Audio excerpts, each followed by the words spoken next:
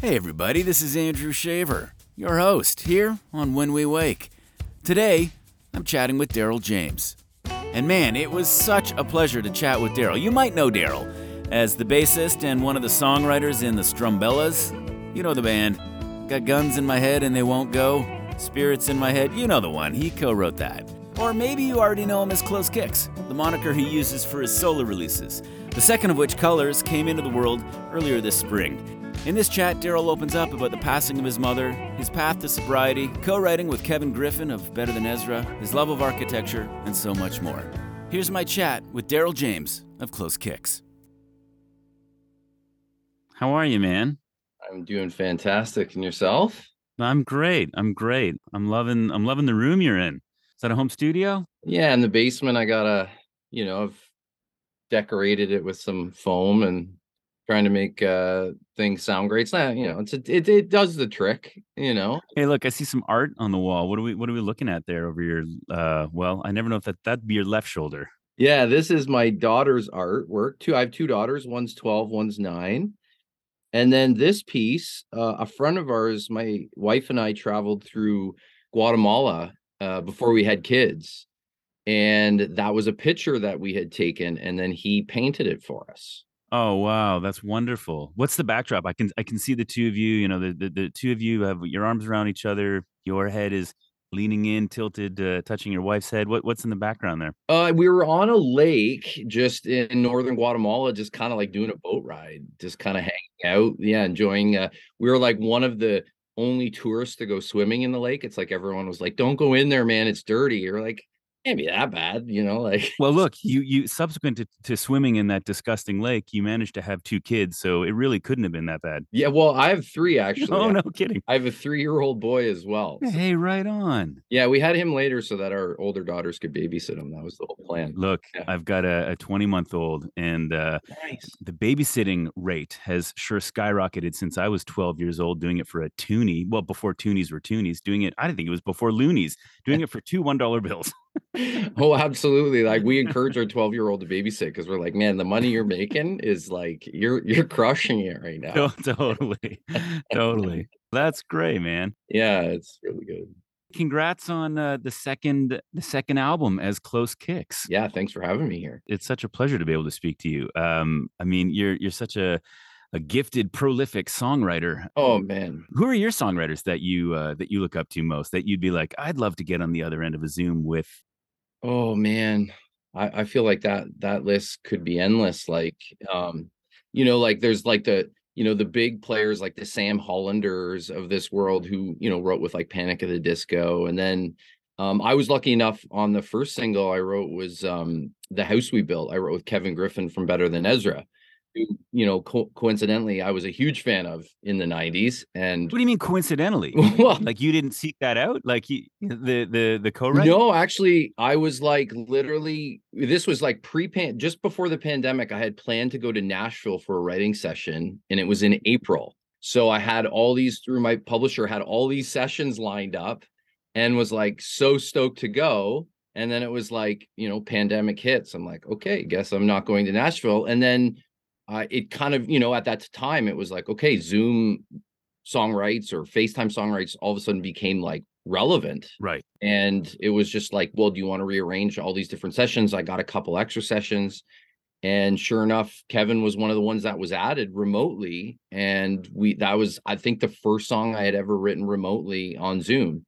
And that was kind of something we put together in like 3 hours. And it was just like, Walk me through that Zoom. The first time you write a song remotely over Zoom with someone. yeah, lucky enough, Kevin is just like a guy that has like just this like the best personality. Mm. And yeah, he just has that Southern hospitality, he just made you feel sort of like you'd known each other forever. So we just sort of were like, okay, like, how do we start this? And I threw a couple melodies out. He threw a couple melodies out. And then it was like, oh, wait, how about we just like piece those two together for the chorus? Oh, that's cool. And then, the verse kind of came a little bit later, just kind of naturally while we were sort of jamming out.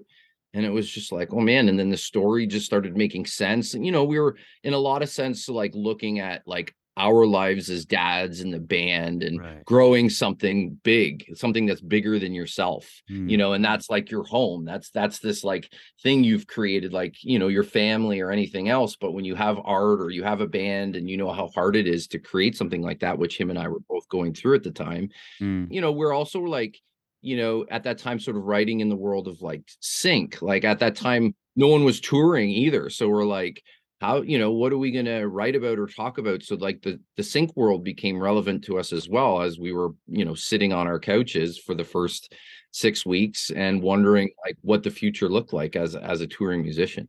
Right. So a sync is when a song gets placed in a television show or a commercial of some kind or a movie. Absolutely. You've had some really exciting syncs. You had some syncs with MLB and more specifically the Toronto Blue Jays, haven't you? What's tell me about that? Yeah, so the house we built, that song was obviously made sense. It was kind of funny. It was used for the Hall of Fame introduction ceremonies. Who got inducted in that year? No one. Okay, in 2020. 2020? Yeah, Oh my God. no one. Some house you built. It was hilarious. I was like, "Oh my God, this is amazing." And then no one got inducted. I was like, "Oh dear.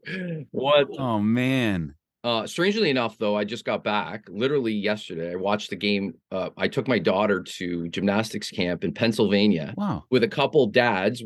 Our three daughters went, and then we decided to go catch a AAA baseball game in Reading, Pennsylvania, and then we went to a Pirates game. And I don't think I've been to a baseball game in like 20 years. Like I like the Jays, but I don't often go. But it was like, oh man, maybe I'd love baseball again, because it was like such an amazing triple, like especially the AAA stadium was just like built in 1950. Like, it's 7,500 people show up on a Sunday Right.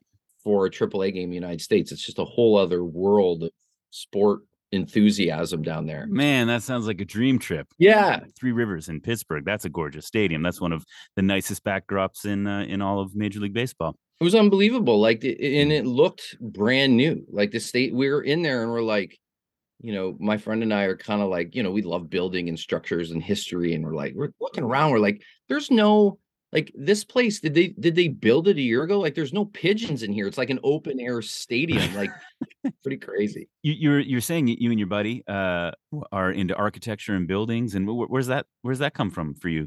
Your love of architecture. Travel. Have you done some travel with the rock and roll band in your life? I've done lots of travel with the rock and roll band. We've traveled to like, Egypt and New Zealand and Australia and Thailand. And yeah, we've just been in like, I've always been a huge fan of like understanding property and like, when people buy property in other countries versus like what you have here and like, how they built, you go to the pyramids and you're like, how the heck did you build this? Yeah, sure. I think it's really interesting to see how people live in different countries and what it is, the cost of living in different countries, and maybe sometimes how little you need to be comfortable in a beautiful house. Is that why you only have two pieces of foam on your wall? Because you thought, I mean, I have more than enough. Two is largely sufficient for the studio. I think I was just putting it up because I bought it and I needed to put it somewhere, right? Right. Did you grow up in a musical house? I did not.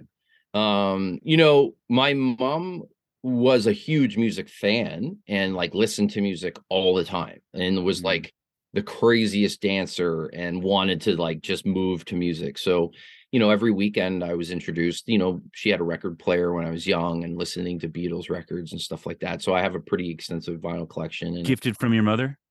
some of them, but I think, some of them got lost along the way or gone along the way. But I definitely, I took over her system initially. That was my first system, her table, Oh, that's speakers, and then eventually got some better stuff. Right. But yeah, no, I learned acoustic guitar when I was about 19 or 20. It was actually Simon Ward in the Strumbellas. His brother and I were friends, and he kind of taught me like, G, C, and D. And did that for fun, for 10 years. My friend Eli mentioned Simon moved to the city. We would always do dinners. We would jam 2 chords, try to solo.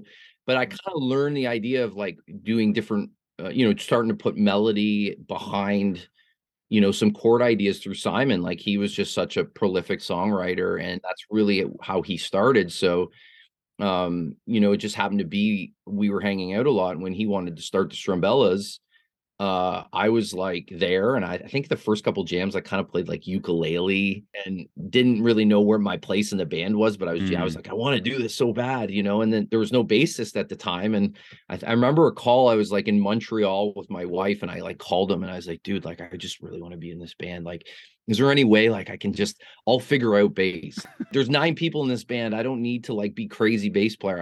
I'll just hit whole notes on the root, and that's it. Totally. And he was like, yeah, man, I love jamming with you. Let's do it. And that, 30 years old, my first band, first time playing bass is the Oh Strumbellas. man, that's rad. What a story, huh? What were you doing before you were playing bass? Playing ukulele, but what were you doing for a living? What was your life like?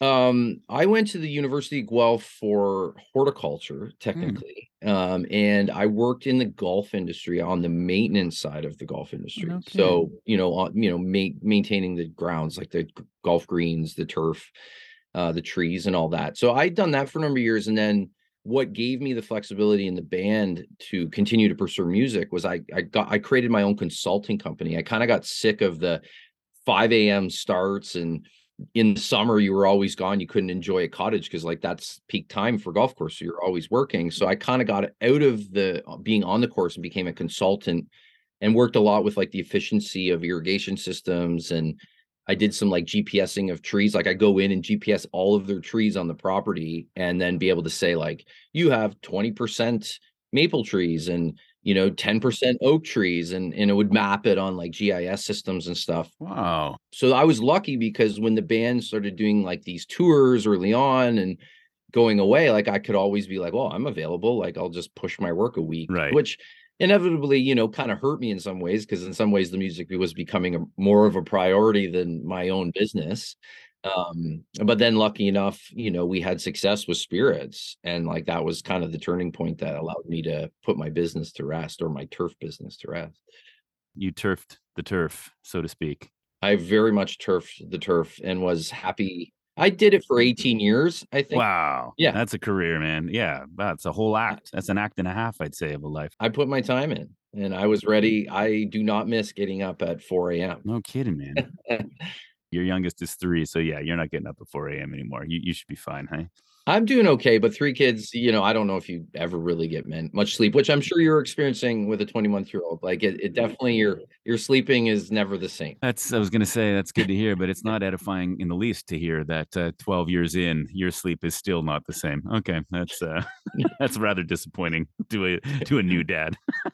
Well, the more you have, the more seems to be someone's sick or someone had a nightmare, or it just seems like, oh man, it's like, what now? Right. But I wouldn't trade it for the world. It's definitely like Yeah. it's an honor to be their dad. Yeah, being a dad is a real gift, isn't it? It is, absolutely. You mentioned your mother earlier. I'm sorry to have learned of her passing. That must be really really tough. Yeah, yeah. My mom was diagnosed with stage 4 melanoma about a year ago. And we luckily, with many advancements in treatment, we got like a year. She probably wouldn't have had that long.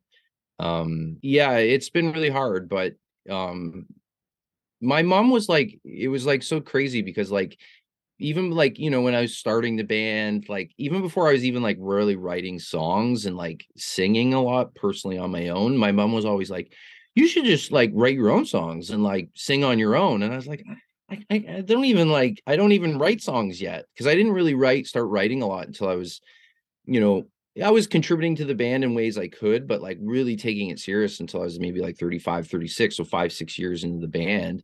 And my mom before that was like sort of recognizing that I should do it. And then, the whole time I was writing, like my mom was that first person I sent the demo and was like always listening and always like encouraging me. And like, when I had the opportunity to write this EP on my own, I was kind of really writing it the whole time she was sick. And I just kind of like, it was really like a good release for me mentally to like go there and just kind of like get my mind off of, what was happening to her and the struggles she was going with. Cause my sister and I were really involved in her care. No kidding. I was really fortunate enough to like get that EP done, and slightly before her passing was able to like show her the EP, Mm, and she was just like beyond proud of, it's kind of like she's like, I told you so. Like, I knew you could do all these things on your own. Like, you didn't need to write with other people. You could do this. And and that's why I'm like promoting it now and wanting to like take it as far as I can, because I feel like she's sort of that like guiding angel to sort of be like, dude, you got to do this, and it's just like it honors. I feel like it's honoring her, which is very important to me. you've got that little extra kick to really get this one out there, huh? Yeah, absolutely. It just Mm, felt it feels right. And yeah, I'm just really proud because in amongst it, I sort of took on sobriety. I've been 8 months now. It was a really important point in my life to like, with the stress of my mom and trying to, I just don't know if I could have like dealt with everything mm, going on and even finish this EP like without the sobriety in my life. Like, it really has made such important changes for me. And I'm continuing forward with it because I'm just feeling so positive with like how I feel and what I've been able to accomplish at this time in my life, and deal with. Like, it's been hard to deal with my mom, but I think I really had to face all of my emotions head on, without any sort of medication to like get over the pain or this, the grief I was feeling. I really had to like deal with it, and I really had to face it. Even in the final days with mom, I had to face it with her. And I feel like it's allowed me to sort of deal with the grief far better than maybe I hadn't, you know. wow. Yeah. Were you there in the final moments? I was, yeah. My mom chose to do MAID, the medical assistance in dying. Um, she was in, it was kind of like a matter of time at that point. Her liver was failing because the cancer had Mm, spread to her liver, and it wasn't kind of, it wasn't, it was like we're just kind of waiting, right? And she was no longer having good days. It was kind of moments. You might be able to kind of get a 10 or 15 minutes of time with her. So she chose that process, and very courageous. So yeah, I was able to be at her bedside with many family, and wow. we had pictures up, we had music playing, we were surrounding her, we gave her hugs and kisses, Mm, and we watched her go, and it was like a very powerful, like probably one of the most powerful things I've ever experienced. Yeah. my goodness, it sounds like it. On one hand, I'm terribly sorry, but on the other hand, that sounds like to have that experience with your mother and your family and your loved ones, and to have her go like that, it does sound like a beautiful send off. Yeah, you're exactly right, and I think that's a perspective for me that I've had tried to take, is because not everyone gets that, and I feel fortunate.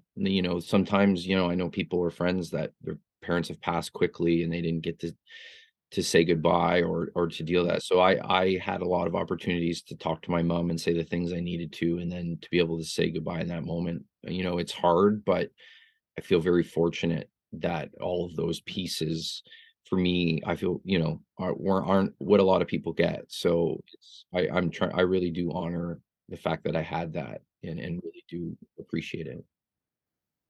Now, I'm not asking you what you said to your mom at all, but what I would be curious about is having been given that opportunity, what you might say to other people who inevitably are some people are going to experience this and go through what you went through in some regard.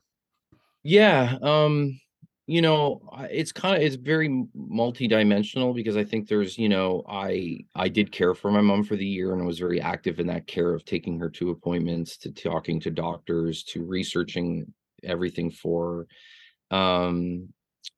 So I think in those final moments, it's just, more how I was just gonna miss her. Hmm. And, I think luckily enough, I think with my mom, I didn't have like any I guess like things that I was holding back, because we had like, difficulty with our relationship. Like, obviously with parents, there's different frustrations, but my mom was always an amazing grandmother and there every minute. So I think I was fortunate again not to have to like, try to resolve something in the moment. I just think I kept being like devastated that she'd be gone, but she was always like, I'm going to be here. Like, I'll never be far away. And my mom was really spiritual. So, I think there was like, my sister and I have like seen signs from my mom that whether it's true or not, it's like, man, it feels really good. You want to say everything to your parents you can. You just want to be as honest as you can, how much you love them, how much you care for them, and just don't hold back.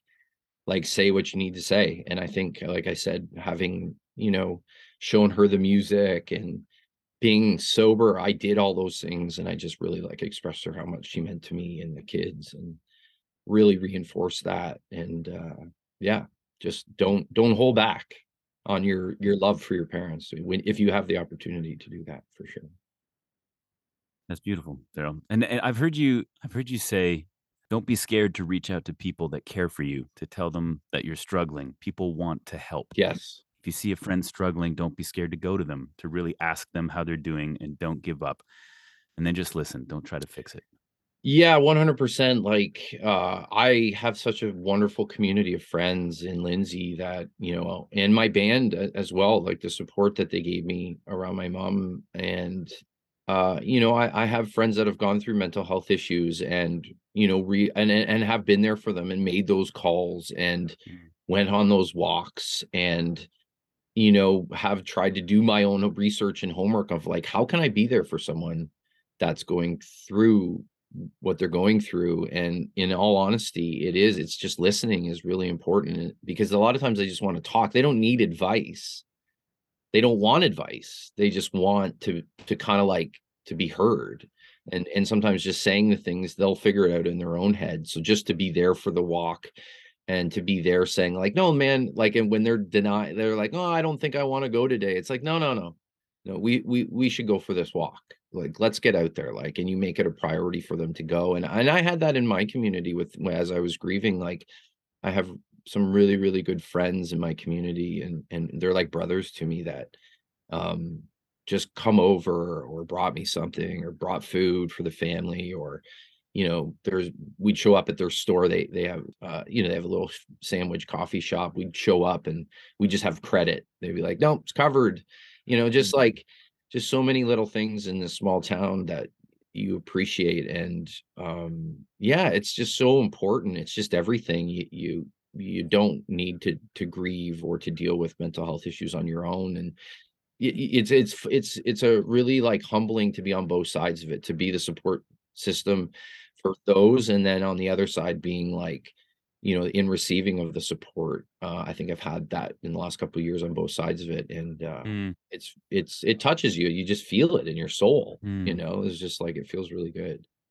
Why do you think it is so hard for people on either side of that equation to do what you're saying, to just reach out and be there?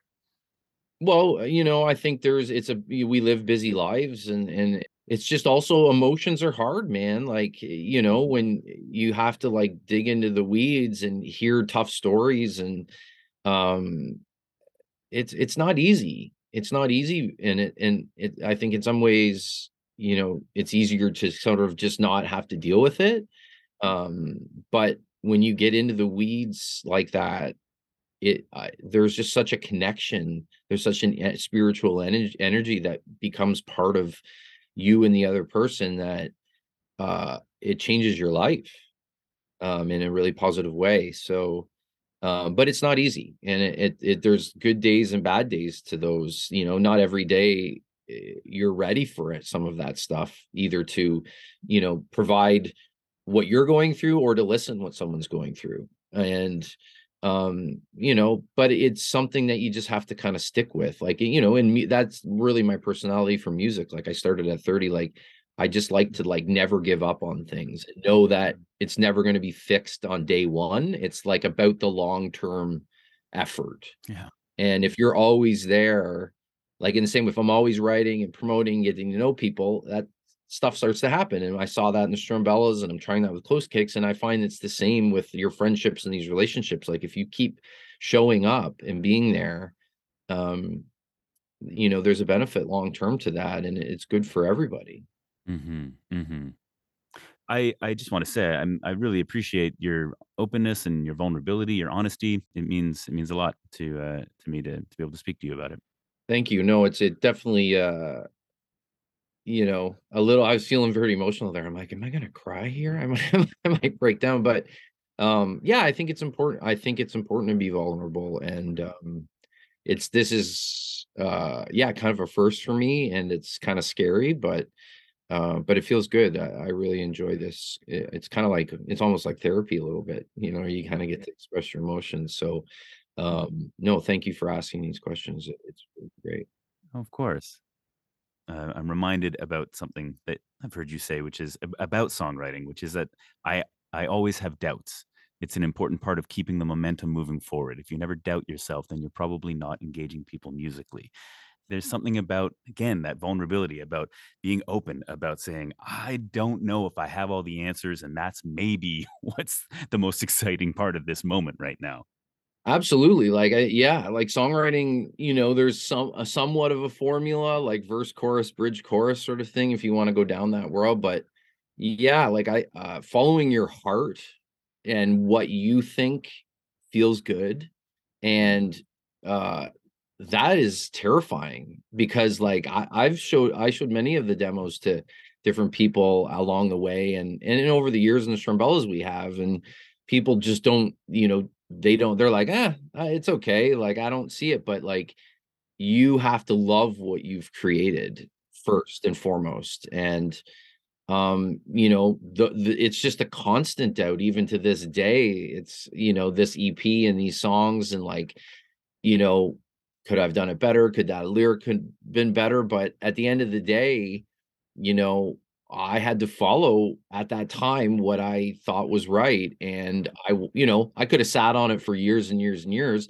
And I think there is a point where you're just like, you know what? This is the piece of art that I created at this time in my life. And I think I have to show it off now. And I know that the next piece will be hopefully better and more, and I'll make those adjustments that I think I need to make. But this is who I am and what I want to say right now.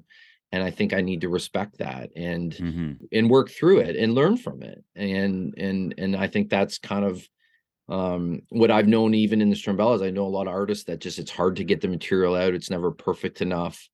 And I think I've been maybe lucky enough because I started at a later age, and I'm just maybe like I don't have enough theory or knowledge of music because I don't have any of the teachings. It's just all so much based on, how it feels to me, and does it feel good?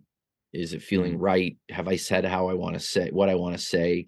And then just trusting in that. And obviously, yeah, you love for people to give you feedback and listen to it and do all those different things. But first and foremost, as an artist and as a songwriter, being especially on this album, particularly this EP, I did it all my own. Right. I didn't have a co-writer to bounce ideas off. I had to, like on my lead single, Never Gonna Give This Up, like that verse took me forever to write. Did it? I just had so many different melodies, and the chorus was there, but it just nothing was making sense. And then I remember writing that verse. I don't even remember writing that verse. I actually like did a whole bunch of like, takes with like kind of no lyrics and just like laid out a melody and had all these particular takes. I think a week later I went back to the session and was like, "Oh man, there's what is that verse?" Like I don't even remember doing that. Like Really? yeah, I had no recollection of like just because I think I was trying so many different things, and I just like got frustrated and just like closed the computer or closed the song away and worked on others and then came back to it. I was like, "Oh man, Uh-huh. wow, there it is." Like where did that come from? And then I just had to sort of build ideas around it. So that this growth for me to do all this on my own, to produce the Mm. ideas and get it to a point like I think mentioned that, I had some local players come and play drums and recorded at a local studio and guitars. So I had all those ideas laid out and basically just went to these players and just said, listen, like here's the foundation. Here's where I want this to go, but I also want you to add your personality. And that inevitably just for me took the songs personally to like, okay, whoa, here they are now. Like these are my ideas, but with someone else's character. What a feeling. Oh, it was like, and I was sitting sort of in the producer's chair in the studio, and Yeah. I had the, I've worked with some amazing producers in the Strumbellas. So I've sat in those chairs, seen those guys working. So to be then in that same position and to hear parts and develop things once the songs were kind of in a good place, it was just like, oh my God, I'm so excited to get these songs down. And then to learn, I imagine, that you can do that you can be the guy in that chair. Yeah. Just because you hadn't before doesn't mean you're unable to. Yeah, all of these, yeah, it's like in that, I think that's exactly how I started to feel, of being like, okay, I've been doing this a long time now, and like I'm at a point where I can write and produce my own records. And I don't know if I want to eventually become like a producer for bands and stuff, but if the right opportunity comes and the songs make sense to me and they hit me in that sweet spot right in the heart, that the feeling is there, then I at least have the skill set to be able to take that opportunity on. Darryl, I'm about to get cut off. I'm literally down to less than a minute. I don't even know. I can't even see the clock ticking down anymore. That's okay. It's been really great speaking with you today, Darryl. It was an honor, Andrew. Thank you. It was just a wonderful chat, and really appreciate it, man. So fun. Never been proud about you. I'm scared to understand why I always sick from the pain inside, and it aches inside my head. Damn, I'm jealous too. It's not just you. I ain't walking out this door most nights. You let go, to hold me tight.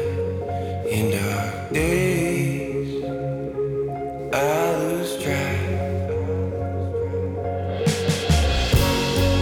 Another colors fade without you. And my heart is racing against time. Wrapped in fear and I get washed away. Somewhere lost and that's alright.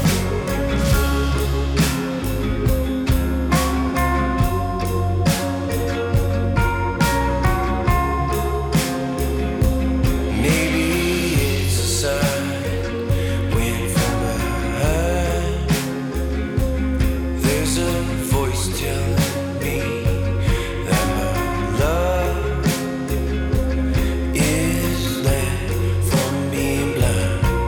So I'm jealous too, just because of you. Stop knocking at this door. Another colors fade without you, and my heart is racing against time. Wrapped in fear and I get washed away. Somewhere lost and that's alright.